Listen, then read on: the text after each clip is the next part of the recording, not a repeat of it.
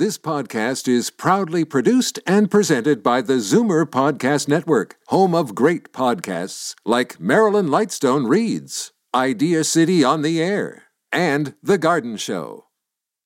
You're listening to an exclusive podcast of Fight Back on Zoomer Radio, heard weekdays from noon to 1. Oh, no! Fight Back with Libby Znaimer on Zoomer Radio.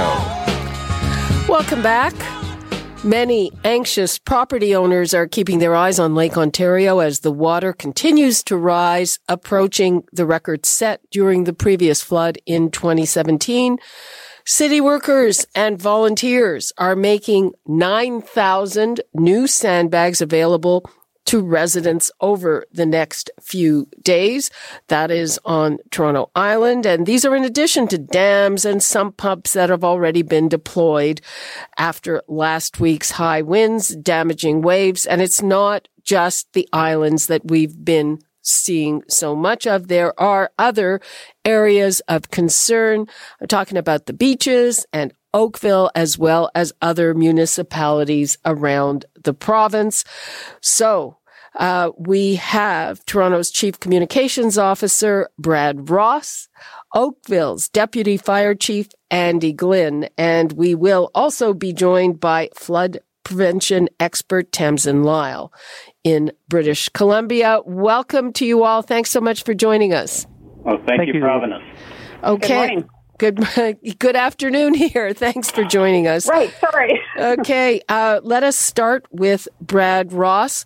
Hi, Brad. Hi, Libby. How are you? Fine. What are we know about the islands. We've all seen the pictures, but that's not the only area where there's a problem. No, it's not. I mean, the lake levels are, at record levels now. I mean, we've never seen levels this high in Lake Ontario, and so yes, the island is affected. But for Toronto, the eastern beaches in particular are also affected. So Woodbine Beach near Ashbridges Bay, seeing significant ponding on that beach. Half the volleyball courts are now underwater there.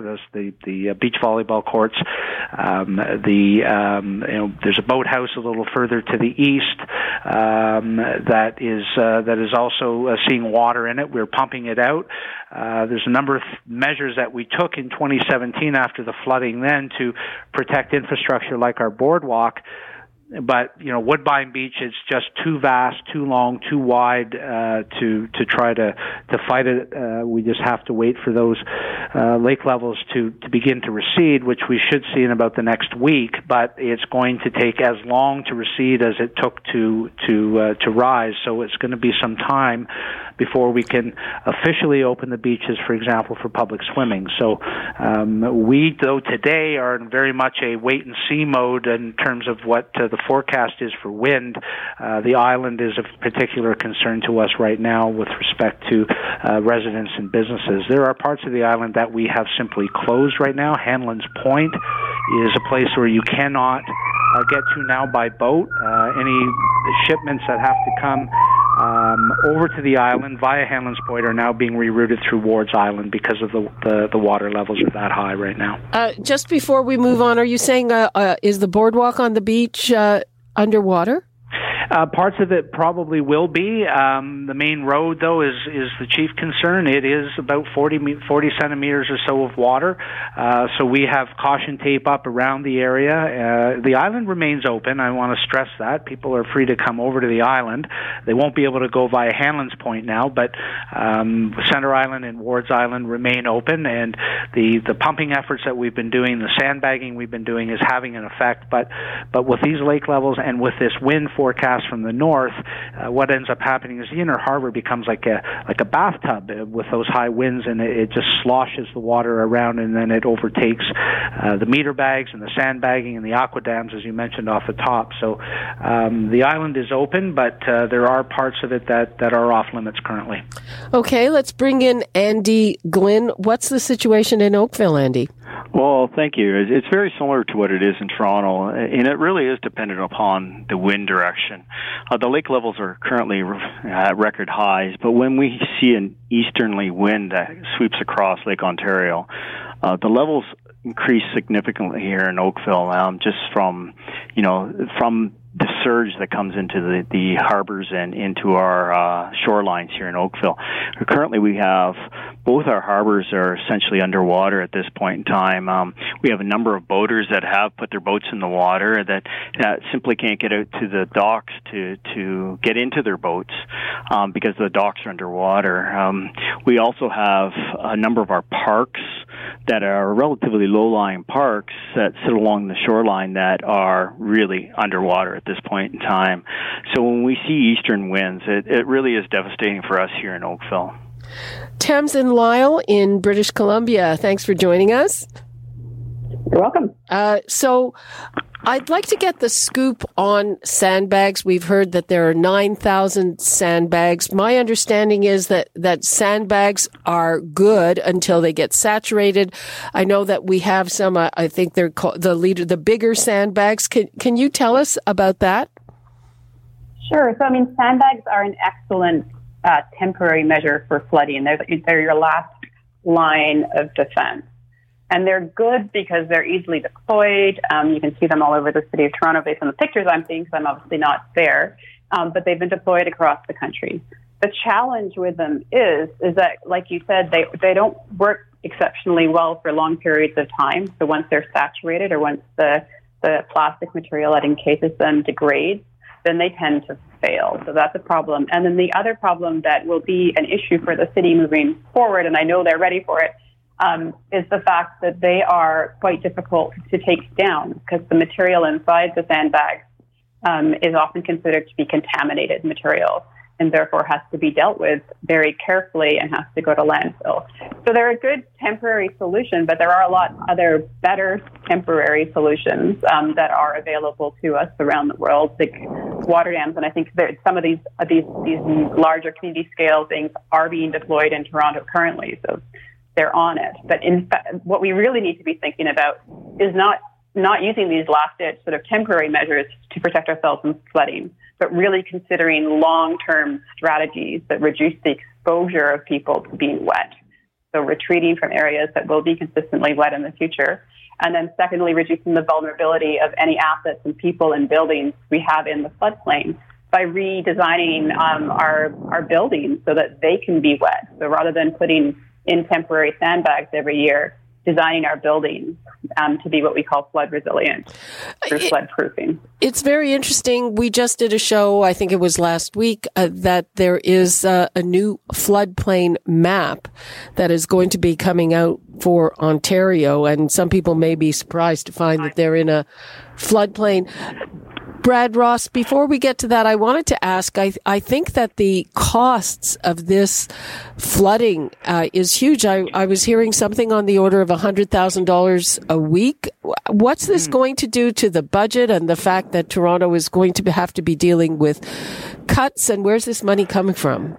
Well, yeah, so there is an approximate cost of about $100,000, operating cost of about $100,000 a week. That's in addition to the $28 million that was allocated in the 2018 budget for capital budget for mitigation strategies. So, there are costs built into our operating parks operating budget, and that budget will need to be used, and if we need to seek more authority with respect to costs, and we'll need to go to council for that. But there is a long-term strategy, just to pick up on what your other guest was saying, that the Toronto Region Conservation Authority, the city, and other orders of government commissioned a report from the TRCA that will be coming to the city in June with some recommendations and with respect to a long-term mitigation for flooding, because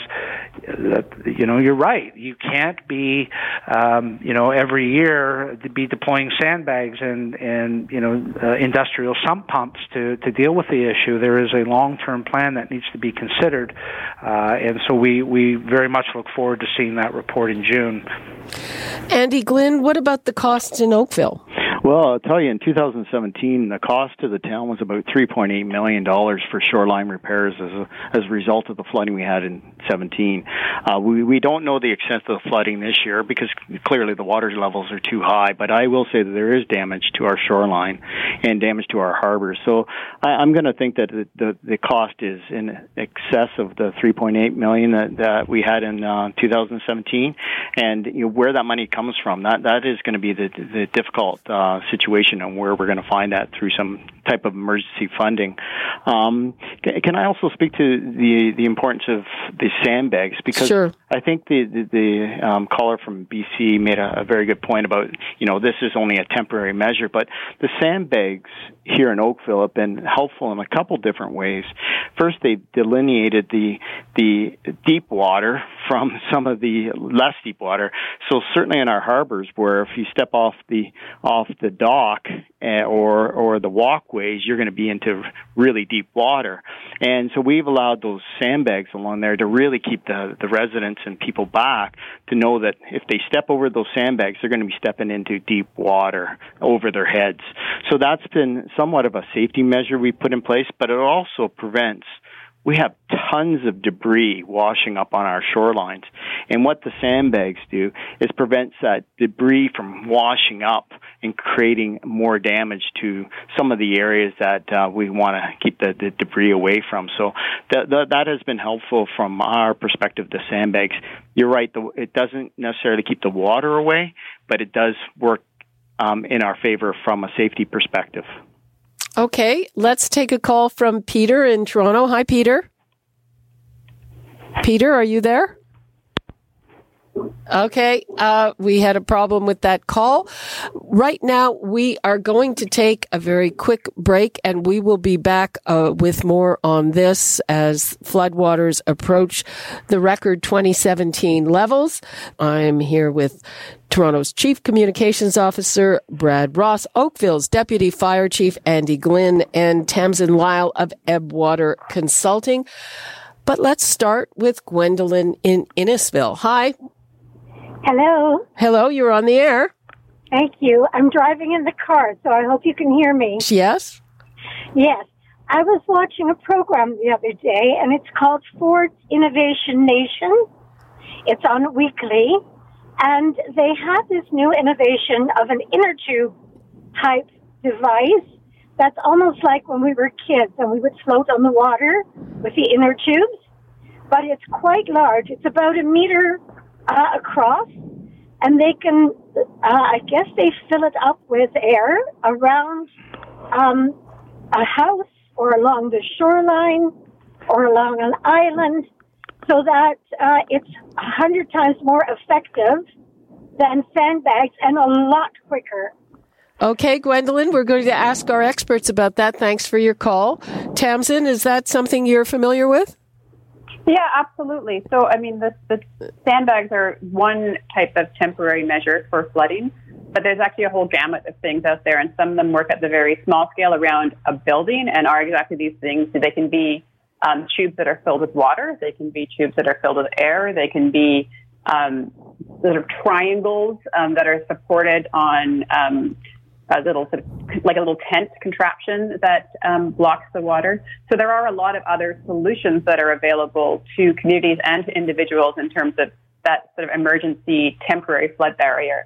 And the benefit of these types of things over sandbags is the fact that they can be redeployed year after year, so they're not just put in the landfill at the end of the event.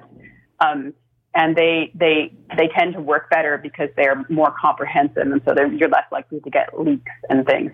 So they are definitely something that works, and I believe they're being deployed right now along Lake Ontario, and so your other guests can certainly speak to that. And Brad Ross, does Toronto own any of these or plan to own them? Indeed, we have 8 what we call aqua dams. These are the aqua dams. Okay, they are in use. They are filled with water, and they do provide some protection along the shoreline. So yes, they are in use. In addition to, your standard sandbag that we're all familiar with, as well as to what are called meter bags, which are literally 1 square meter bag filled with sand, which act as a more like a very large piece of armor stone, for example. The problem with the aqua dam and that we're seeing right now is that you can't sort of stack them, at least the ones we have, because there are parts of the island where the water has actually is now covering the aqua dams in some places. So they're a good temporary measure, absolutely, and they are in use. Andy, Glynn, what are you going to be watching for, or is there kind of a timeline that you're worried about? Well, the water, it looks or appears to be reaching its peak. According to some of the documents I've received from the Lake Ontario St. Lawrence River Board, it projects that this week or next week that we should reach the peak. But they are saying that we're going to see that level stay around for quite a period of time. So I have to believe that we're going to be dealing with this high water level for in the next 4 to 6 weeks. And from our perspective, we are concerned about our the safety of our residents along our waterfront, and we are trying to block off as much as we can, but we are concerned that residents stay away from these areas because we really don't know. We just simply can't tell how much undermining is taking place along the shoreline. So we're concerned with that, and we really like to get that message out to our residents just to stay away for the time being. Brad Ross? I'm sorry, can you repeat the question for me? So what is there a timeline that you're looking at where you're particularly... Yeah, so that's right. So the TRCA, and that's where we get our information from, and as well as from the International Joint Commission that manages water flow from the Great Lakes into the St. Lawrence Seaway. We're looking at the water to reach its peak probably within the next 6 to 7 days, and then as I mentioned earlier, it will begin to recede back to its normal levels. But that will take as long as it took to rise. So it'll be several weeks yet before the lake levels are back down to the normal level. The good news, of course, though, is that we're not seeing them rise anymore. And so as the weeks go by, we're seeing less and less, we will have less and less concern. There is beach erosion, though. Beaches are dynamic. We understand that. But there is erosion on the shoreline. And so various parks across the city, including Rouge Park, for example, which the footpaths and the parking lot are currently closed. That erosion means that footings along the shoreline are hazardous, and so we need to remind residents and visitors that are walking the shorelines to be very, very careful until things stabilize in the next few months. Mm-hmm. And what would you like to tell residents? What measures, if any, should they be taking on their own?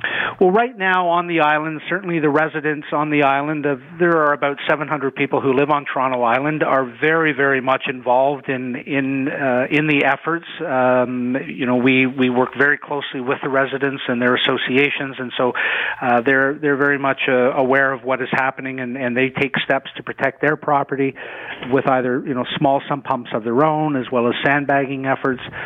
To residents of Toronto, I mean, if you're near the shoreline, just please be careful and be aware of the hazards of erosion that can occur. That the ponding that occurs, wave action, especially during storms, can be sudden, and water is incredibly strong, and people need to be mindful of that. But with respect to the island, it is open. Ferry service to Centre and Wards Island remains operational. Centre Island, and there's an amusement park there, is open. It is what we call high and dry, so it is a bit higher than the rest of the island, and so it remains open. And people are encouraged to come to the island this weekend. It'll be wet in many places, but it is open, and staff have been working 24/7 to keep the island open, to keep the island safe. Andy, Glynn, we have a very short bit of time left. Do you anticipate any situation where people will have to leave their homes?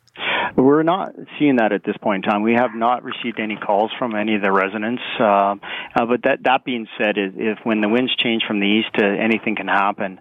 We just ask the residents to respect the closures. We are monitoring this on a daily basis. We do walk the shorelines, and we try to determine what is it, the safety areas, and we cordon those areas off right away. Tamsin, Lyle, what would you like to leave us with on this? Well, just encouragement that obviously this is a temporary scenario, but that it will happen again. And so being prepared and understanding that there is a flood hazard and a flood risk in Toronto and across the country means that we are now enabled to do something about it. And some of those solutions are going to be hard, but that in the long run, it'll be better. Okay. Thank you very much. Toronto's Chief Communications Officer, Brad Ross, Oakville's Deputy Fire Chief, Andy Glynn, and flood prevention expert, Tamsin Lyle. Thank you so much. Thank you, Libby. You're very welcome. Thank you. You're listening to an exclusive podcast of Fight Back on Zoomer Radio. Heard weekdays from noon to 1. You're listening to an exclusive podcast of Fight Back on Zoomer Radio. Heard weekdays from noon to 1. You're listening to an exclusive podcast of Fight Back on Zoomer Radio. Heard weekdays from noon to 1. This podcast is proudly produced and presented by the Zoomer Podcast Network, home of great podcasts like Marilyn Lightstone Reads, Idea City on the Air, and The Garden Show.